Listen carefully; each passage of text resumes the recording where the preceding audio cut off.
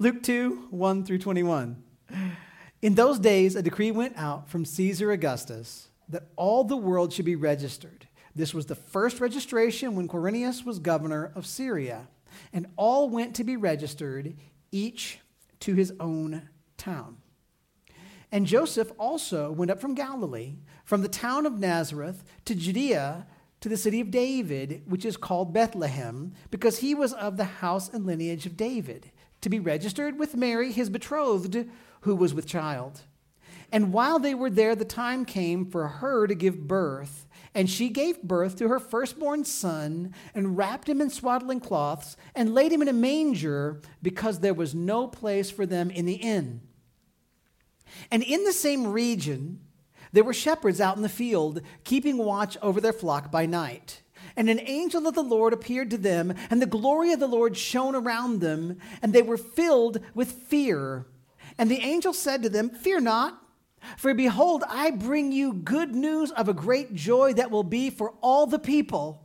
For unto you is born this day in the city of David a Savior, who is Christ the Lord.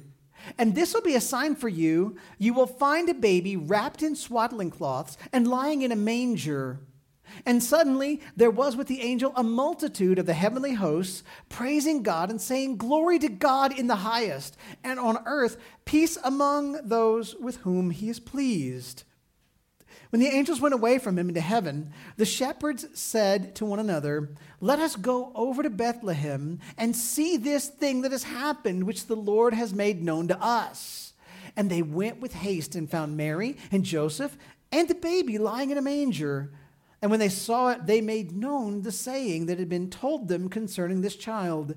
And all who heard it wondered at what the shepherds told them. But Mary treasured up all these things, pondering them in her heart. And the shepherds returned, glorifying God and praising God for all they had heard and seen, as it had been told them. And at the end of 8 days, when he was circumcised, he was called Jesus, the name given him by the angel before he was conceived in the womb. Let's pray together. Lord, grant, I pray, that we would have truth and life and joy in what you've written for us in your word. Yes, we love that it's a holiday. Some are more holiday than others, but it's not about that, God. This is true word of God. May we be impacted by the glorious accounting of the birth of your Son. We pray it in Jesus' name. Amen. You can be seated. So again, it's Christmas Day, or almost Christmas Day. It's on the way, right? Everyone's ready. Everyone's excited. No one is stressed. We turn to the words of Luke, words inspired by God, to see one more time the account of the thing that you are supposed to be celebrating if you're celebrating. So we're not going to waste any time. Let's learn a few simple points and let's prepare our hearts for the celebration of the birth of Jesus. Okay? Fair enough? Point number 1. I think there's 6 of these. Praise God for his sovereignty. Praise God for his sovereignty. You knew that was going to happen in a Reformed church, right? Here we go. Luke 2, verses 1 through 5. Again, they say, in those days, a decree went out from Caesar Augustus that all the world should be registered. This was the first registration when Quirinius was governor of Syria. And all went to be registered, each to his own town. And Joseph also went up from Galilee, from the town of Nazareth, to Judea, to Judea, to the city of David, which is called Bethlehem, because he was of the house and lineage of David, to be registered with Mary, his betrothed, who was with child. All right. In those days is where we start. Now, what's the question you should be asking? What days? In those days? Which days? What days? What days are we talking about? Well, we know from an earlier section, we know that this is during the reign of Augustus. Augustus was a Caesar, a Roman emperor. He reigned from 27 BC through 14 AD. So we have outer parameters set. If Augustus is ruling, it's between 27 BC and 4 AD. And Augustus, by the way, was the grandnephew. He was a successor of Julius Caesar. Oops, stop it. And Augustus, he sent out a decree. He sent out a binding Roman law over the Roman Empire that all the people be counted in a census. This, we see, was the first registration when Quirinius was governor of Syria. That's going to make the parameters get a little narrower for us. History tells us that there was a man named Quirinius, Publius Sulpicius Quirinius, for anybody who wanted to know that. He had authority in Syria at two separate times during two separate censuses. Well, the census that's spoken of here was ordered, according to historical records, in the year 8 BC. Now, if we also recall that Herod the Great was ruling in Judea when Jesus was born, see Matthew chapter 1 and chapter 2, that Herod the Great died in 4 BC, we can gather that the birth of Jesus Christ would have historically taken place somewhere between the years 8 and 4 BC. Don't let the BC fool you because, that's just how people did their best to guess the timing here. But now, it's during that time. It's during, we know who was reigning. We can place the year within 4 years or so. And now we see it's during the time of the census that all of the people of Israel had to go to their ancestral hometowns to be registered. This was like the worst DMV trip you've ever imagined. And so Joseph leaves Nazareth in the northern part of Israel in Galilee with Mary to travel down south near Jerusalem to Bethlehem, the city of David, about 6 miles outside of Jerusalem. And Luke tells us, in case that you don't know the story, that Mary, who went with Joseph from Galilee down to Judea, was with child. Now, if you know how this story wraps up, you realize she was really with child. You know what I mean? I mean, she was right ready to give birth. Why in the world would she have traveled from north to south during that time? My guess is that the deadline for the census registration was right on the horizon. Joseph may have waited as long as he could, hoping maybe to have this baby born before the travel took place, but he couldn't. And so he's got to go south, and for some reason he brings Mary along with him. Maybe the law said that he had to bring her. Maybe he just didn't want to leave her alone with no support because she was young and she was pregnant, and everybody knew that the baby was not conceived while she was married. Maybe there was some other reason that he brought her with him. But for whatever reason, Mary joined Joseph, and they traveled really anywhere from probably 5 days to 1 week of walking from the northern part of Israel to the south. By the way, ladies who have had babies, what do you think? Right before the due date, doing a 5-day journey on foot. What do you think? Yes? No? I'm not hearing any takers on this, like it's a good idea. Now, before we go on and see the rest of this great account, we need to pause right here, and this is where we learn our first point, to praise God for God's great sovereignty. Praise God that God controls human circumstances in amazing ways to accomplish the will of God. See, the fact that Jesus was even born in Bethlehem is a testimony to the sovereign grace of God. Joseph and Mary lived in Nazareth. That was a long way from Bethlehem. Joseph and Mary would never have chosen to travel to Bethlehem on their own, especially not while Mary was close to giving birth. The only way is that they would have done so is if it were completely necessary for them to do so. And ask yourself, what made it necessary for Joseph and Mary to leave Galilee and travel down south? A decree went forth from a pagan king to have all of his people counted.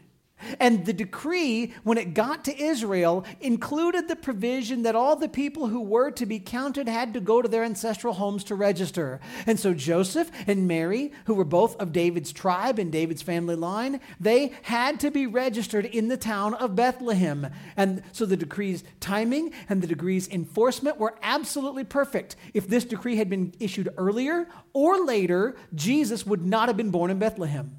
But in order to fulfill the plan of God, and in order to fulfill a promise made by God hundreds of years earlier, Micah 5:2, the timing of the decree, the wording of the decree, the enforcement of the decree all fit together to bring about God's ultimate perfect will.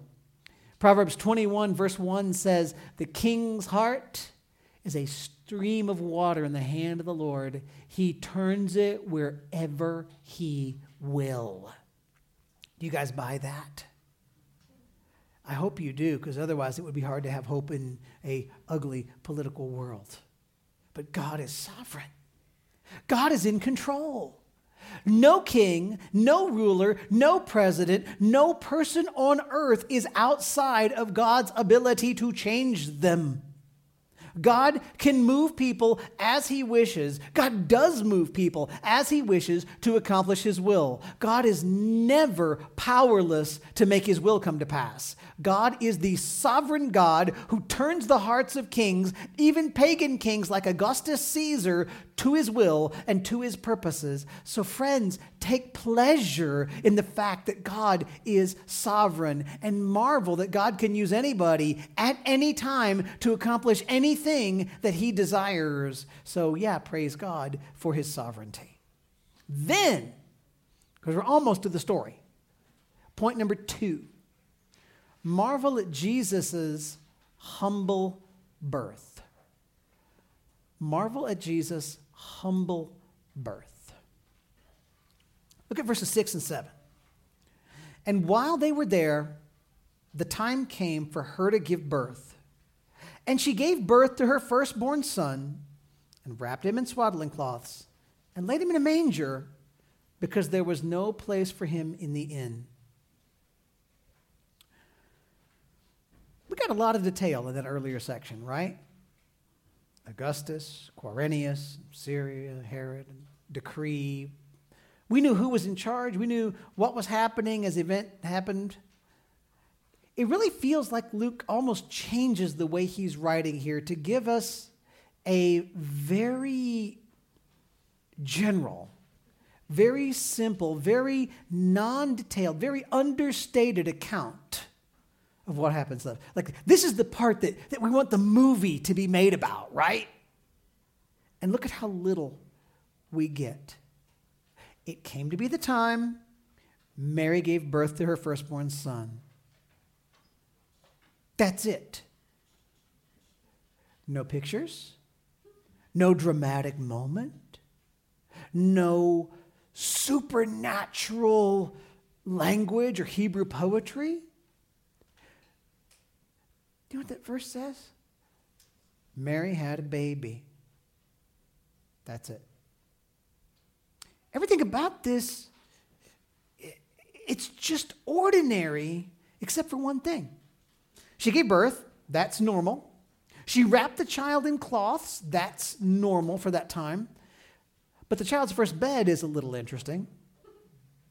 Luke tells us that Mary laid her baby in a manger because there was no room in the inn. When you think of an inn, don't think of a hotel. Don't think of an inn like you would see that, the people stopped off in at the Green Dragon in Lord of the Rings or whatever. It's not that. Likely, what Luke's talking about is a common area in the town of Bethlehem where travelers could just stop and freely stay. They had to make provisions for themselves. There was no serving going on here. There'd be an outer wall that surrounds a series of little totally little small structures, little rooms, barely enough structure to keep people out of the elements. But behind those structures, maybe in the middle, like in a little central court area, there would be a spot where people could keep their animals. And Luke tells us that Joseph and Mary, they were unable to get a place in even the little shanties So they had to stay with the animals. There's nothing nice about this. There's nothing quiet about this. It was probably not particularly clean. It was not, I'll tell you this, it was not the way a king is supposed to be born. But it is exactly what God had planned for the humble arrival of the Son of God. So the single greatest, or at least among maybe the two single greatest events in human history, if you want to include the resurrection here, the greatest event in human history took place not in a palace, not in a beautiful temple, not on a mountaintop, but in a smelly, noisy, barely private, if private at all, animal stall. And the greatest man ever to live, the God-man, spent his first night sleeping in an animal's feeding trough. Why would God do that? Well, first of all, we know, why does God do everything God does? Why does he do what he does? For God's purposes, for God's glory, right? So one thing that God is making clear to us, in many passages of Scripture, when Jesus was born, he humbled himself greatly. It was a great act of love. It was a great act of humility for the Son of God to step out of heaven's glory and to become a man. And how much more fitting then for that same Son of God to be born in the lowliest, poorest possible of conditions. Jesus' birth was not above the station of anybody in the world. Even the poorest of the poor and the weakest of the weak and the most oppressed of the oppressed can identify with a birth and a crib like that of Jesus's. So take time. If you're going to think about Christmas, if you're going to praise God for his sovereignty, as you think about the birth of the Savior, praise God for doing it in a beautiful, amazing, humble way. Marvel at the humble birth of Jesus. Be amazed and thank God because it shows you he was sending Jesus for poor people like us. Then, third point, find joy and salvation in the good news of Jesus. Look at 8 through 12. And in the same region, there were shepherds out in the field, keeping watch over their flock by night. And an angel of the Lord appeared to them, and the glory of the Lord shone around them, and they were filled with fear. And the angel said to them, "Fear not, for behold, I bring you good news of a great joy that will be for all the people. For unto you is born this day in the city of David a Savior, who is Christ the Lord. And this will be a sign for you. You will find a baby wrapped in swaddling cloths and lying in a manger." So, on the hillsides around Bethlehem, shepherds are keeping watch over their flocks. They're protecting the sheep from thieves, from predators. You would almost guess that the sheep that the shepherds are watching over here, they were so close to Jerusalem, they might have been destined to be used in the sacrificial service of the temple. It's hard to say. How appropriate then would it be that God would first inform those men, lowly men, humble men, blue-collar workers, of the arrival of the true sacrificial lamb? An angel appeared. He stood near the shepherds. Now, don't get a picture in your mind of some woman with wings and a pretty dress fluttering up in the sky. Instead, it says, when you see angels, they say they look like a man, taking that type of a form, standing on the ground near the shepherd. Now, the difference in this man's appearance is that the glory of God in dazzling, brilliant, blinding light was shining around him as a messenger from God. And the shepherds were filled with fear. That doesn't surprise you, does it? Aren't you afraid every time you see a glowing person?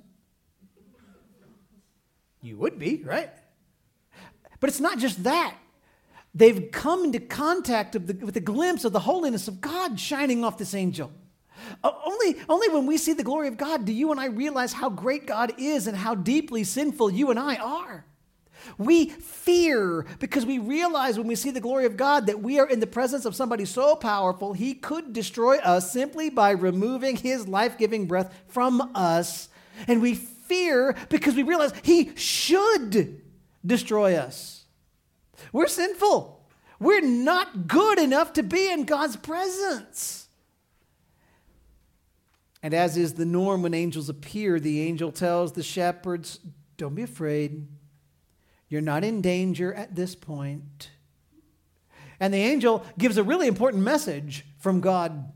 The angel brings good news. He says, okay, good news of great joy for all the people. The birth of Jesus is good news, not bad news. That's good, right? God's coming to earth at that moment is a good thing. He's not coming to judge and destroy the world at that time, though he rightly could have if he wanted to.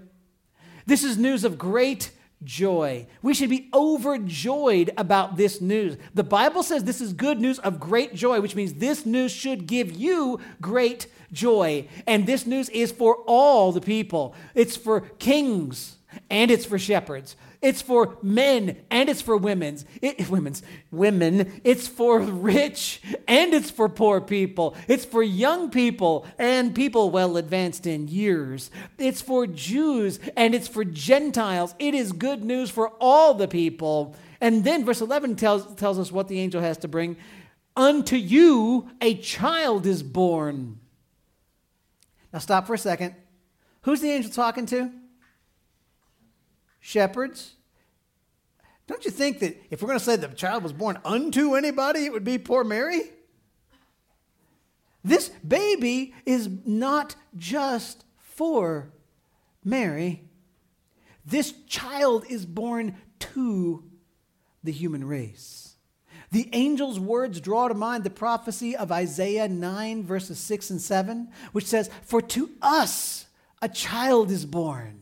To us a son is given, and the government shall be upon his shoulder, and his name shall be called Wonderful Counselor, Mighty God, Everlasting Father, Prince of Peace. Of the increase of his government and of peace there will be no end on the throne of David and over his kingdom, to establish it and to uphold it with justice and with righteousness from this time forth and forevermore. The zeal of the Lord of hosts will do this."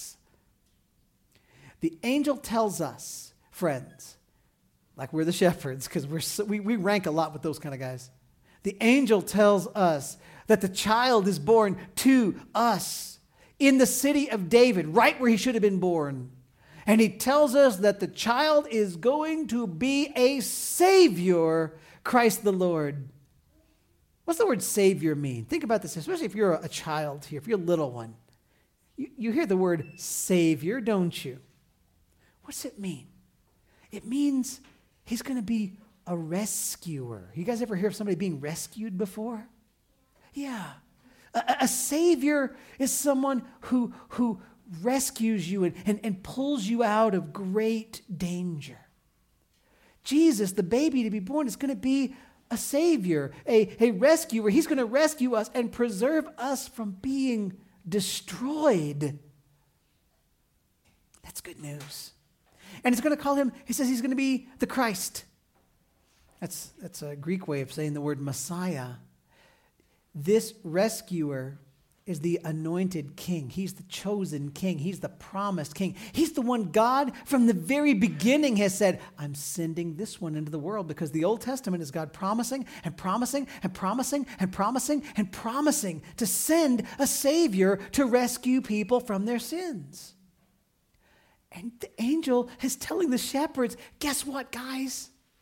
The one that God has promised and promised and promised and promised from Genesis through Exodus, Leviticus, Numbers, Deuteronomy, Joshua, Judges, Ruth, all the way through. He's here. He's finally here. Then verse 12, the shepherds, they get a little bit of confirmation. They need to know which child is the right child. When y'all go to Bethlehem, you're going to find a newborn child wrapped in cloths and lying in a manger. Well, that's good to know which one, right? How do you respond to those words of God? Well, it's good news. If it's good news, what should you do? You should be happy, right? When you get good news makes you happy. It is news of great joy, so you should rejoice. You should celebrate this good news. You should party over this news. You should sing about this news. You should praise God and give God thanks for this news. This is news for all people. We should share this story and this joy with every single person we can share it with, because it's good news for all people. By the way, we should make sure that this news, that we understand this news is for all kinds of people too. So you know what? We let the fact that this is good news for all people make sure that we don't ever look at any people out there, people who look like us, who look different than us, who have more money than us, who have less money than us, who've had easier lives than us or harder lives than us. We don't let any of those things divide us, because we all share one good news that is for all the people. And then we say this is the news of a Savior, so we go to that one to be saved. If he's the Savior, we need to go to him that he might save or rescue us. That's what we do with this news. Fourth point now. Speak praise to God and blessing to his people. Speak praise to God and blessing to his people. 13 and 14. And suddenly there was with the angel a multitude of the heavenly host, praising God and saying, Glory to God in the highest, and on earth peace among those with whom he is pleased. So we had the angel send the shepherds to Bethlehem. We knew this guy. We met him last verses. They're going to go find the newborn king. Well, before they go, a whole nother group of angels joins in. So this is just described as a multitude. You know how many angels that is? A lot. That's what it is. And the shepherds who saw a multitude of angels where there weren't a multitude of angels standing before are scared. Can you imagine if you were scared of one angel showing up, all of a sudden you have a whole hillside full of these God glorifying messengers? This would be a really neat moment. And the angels, they came to praise the Lord. They came to bless the people of God. They came to say, this is good what's about to happen. They praise God. They offer God glory. They offer God glory in the highest. That's fitting God, isn't it? God is the highest. God is the most glorious being in the universe and beyond, right? There's nothing more glorious than God. God is highest. He is worthy of glory. He's worthy of glory in the highest. He's worthy of the highest possible glory. You speak glory in the highest way to this God in the high. You can't overdo this. That's praising God. And then the angels speak blessing and peace. Look at that. To all of the people with whom God is pleased. Please notice the peace pronounced by the angels is not for those who hate and oppose God. You see that there? There are enemies of God. The Bible has always been abundantly clear that there is no peace for someone who is oblivious to God, who ignores God, who continually disobeys God, who intentionally blasphemes God. There is no peace with God for those people so long as they do not repent and find the Savior. But those who please God, those who are the people of God, those who have received the grace of God, they have peace with God. Two things we want to learn to do from the things we see the angels do in these verses. First, we need to learn to speak praise to God in the highest. Wouldn't you agree that God is still as worthy of praise today as he was on the evening Jesus was born? Yeah.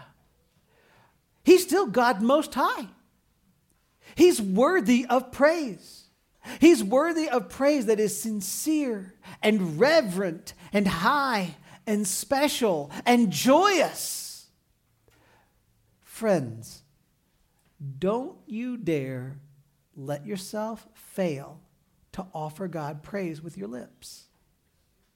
Make that praise as high and as glorious as befits the Lord your God.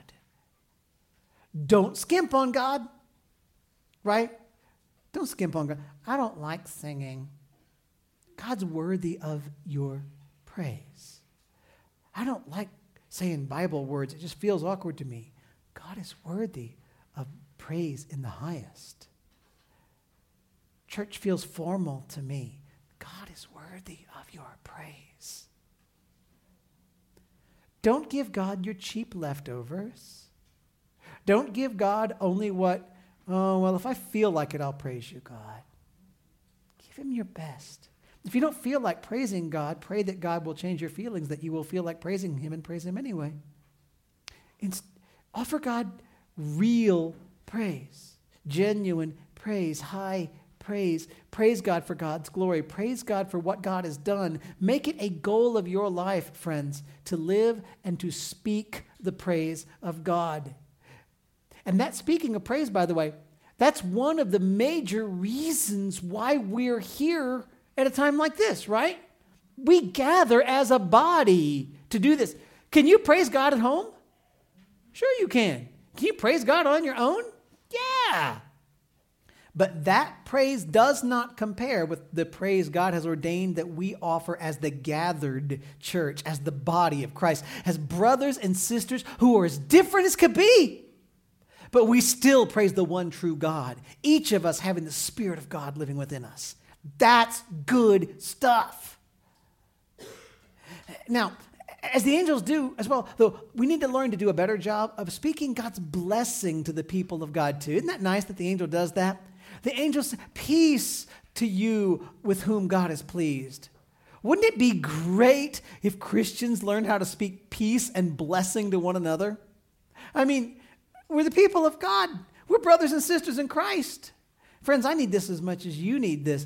We need to learn to think, when we think of people, when we speak of people or to people, may God bless you. We need to speak that blessing because as we see in the scriptures, we see that regularly God chose to record that the people of God spoke blessing of God to one another.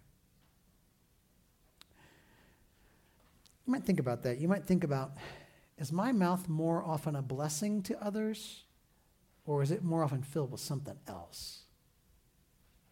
Do you with your mouth build up others and direct them to the Lord, or do you with your mouth speak ill of others and tear others down?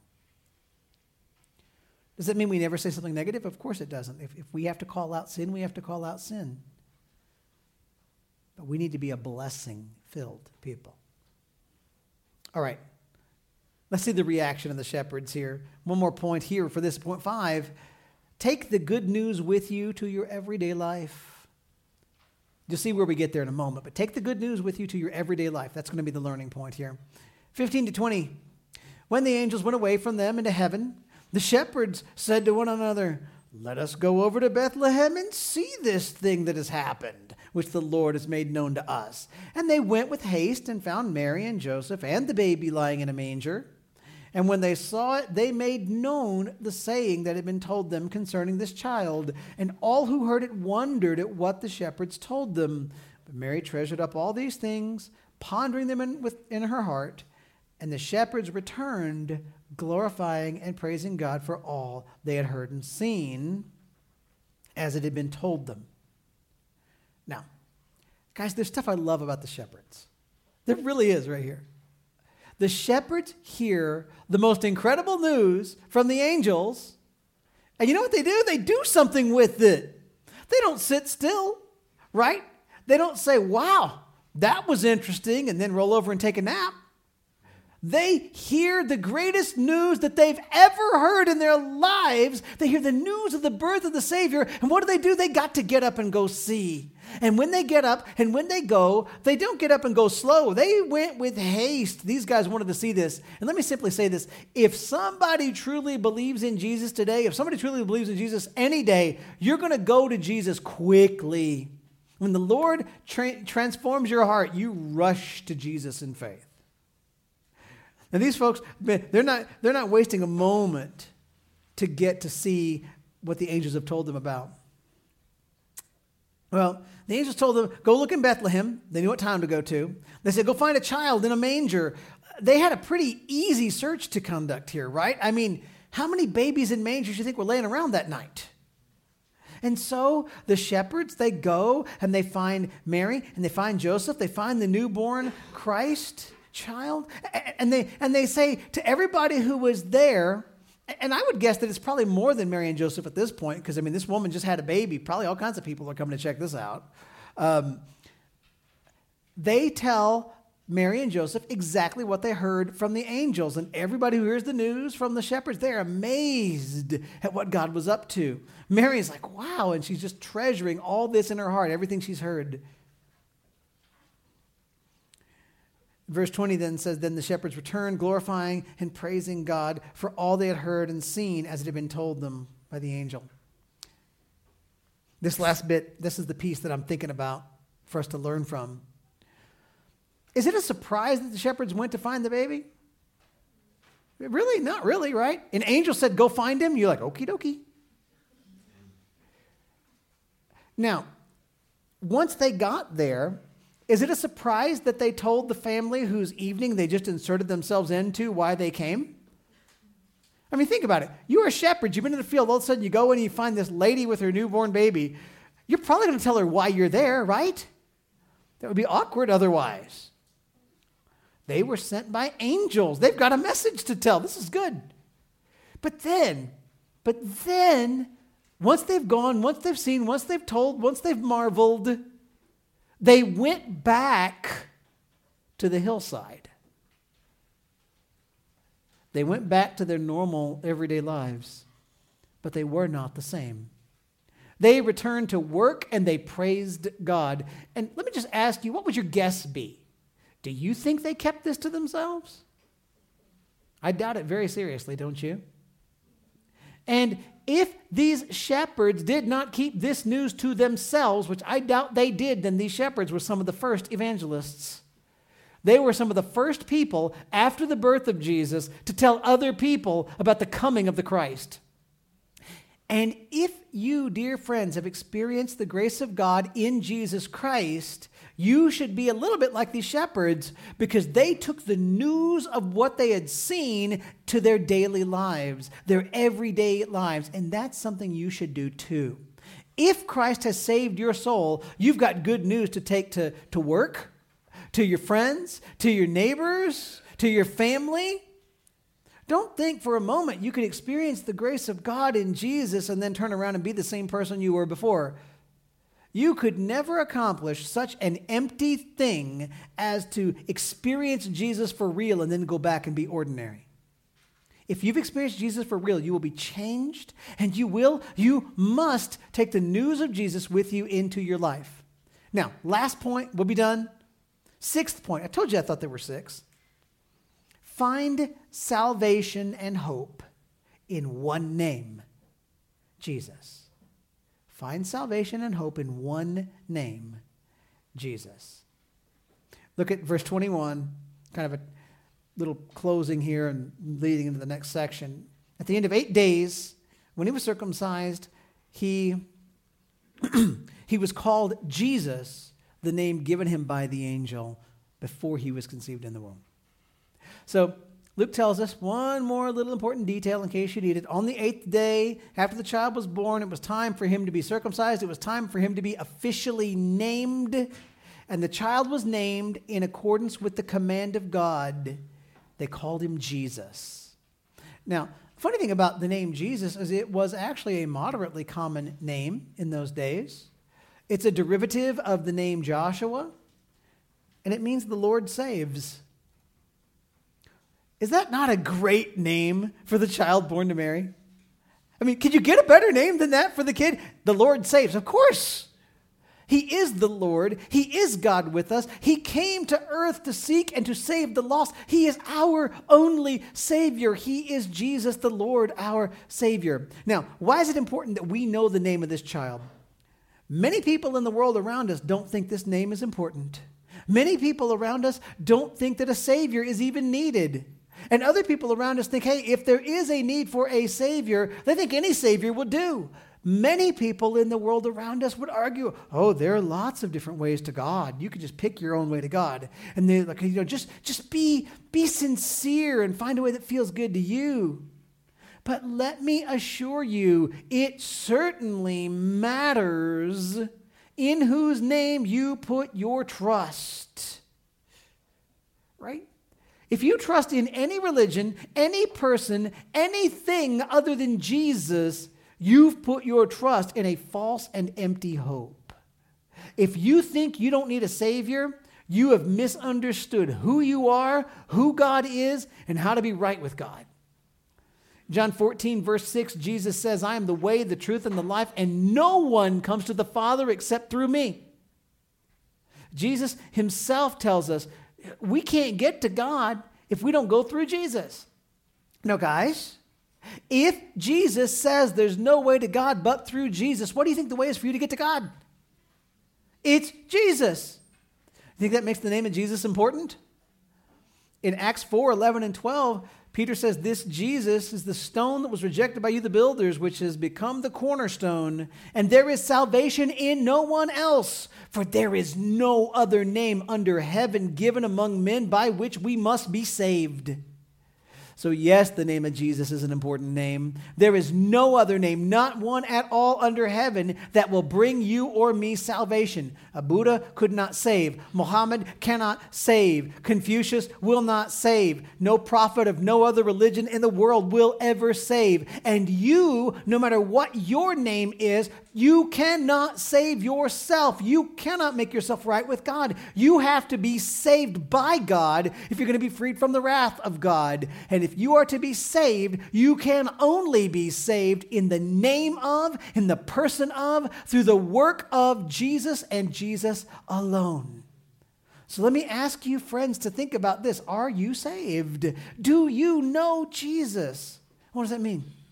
It means at least this, that you've become a child of God through Jesus. How do you do that? Recognize your sin. Recognize you need the grace of God. Do you recognize that you're a sinner? Do you know you need the grace of God or you're in deep, deep trouble? I really hope you do.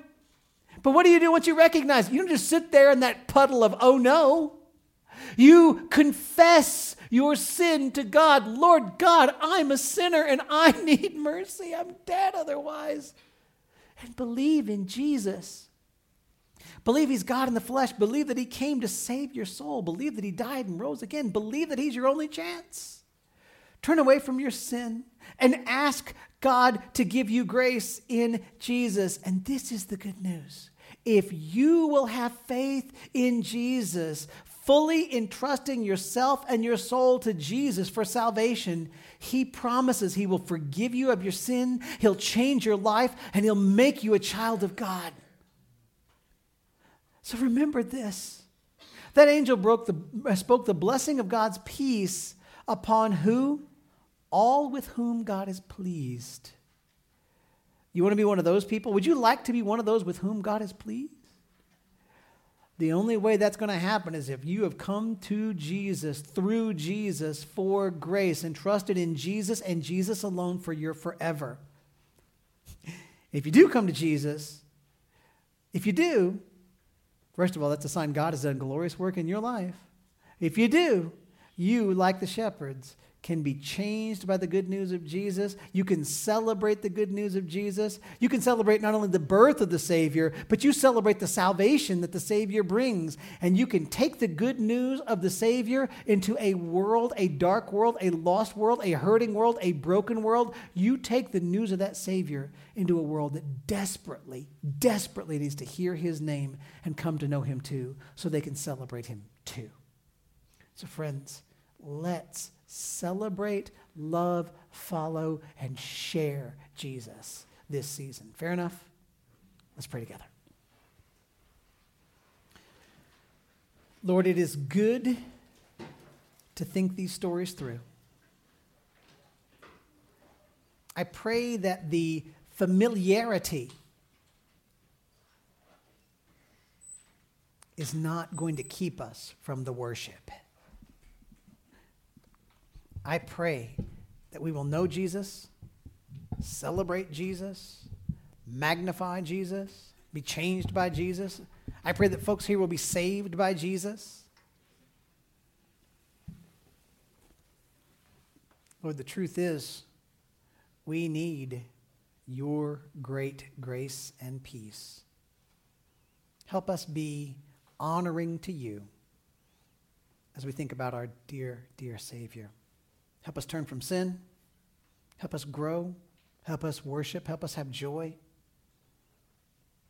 Make us, remake us, God, into people who honor you in all things. We pray it in Jesus' name. Amen.